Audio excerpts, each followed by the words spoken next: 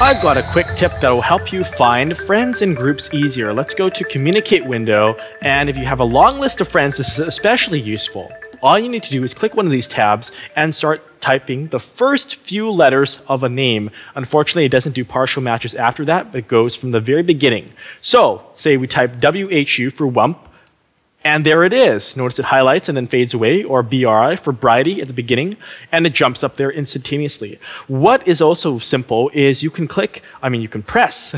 There's not much of a distinction, but you can press the Enter key to instantly start an instant message session like that, and then of course close it out, or Control W, shortcut, power shortcuts, right? And then you can go back to contacts, and this works with group IM sessions. Like if I went to groups and I type I love, like L-I space L-O for I love cuteness, and enter, and that's another quick way. So if you're gonna rush, if you really wanna save time and use those shortcuts, go ahead. I certainly endorse that behavior.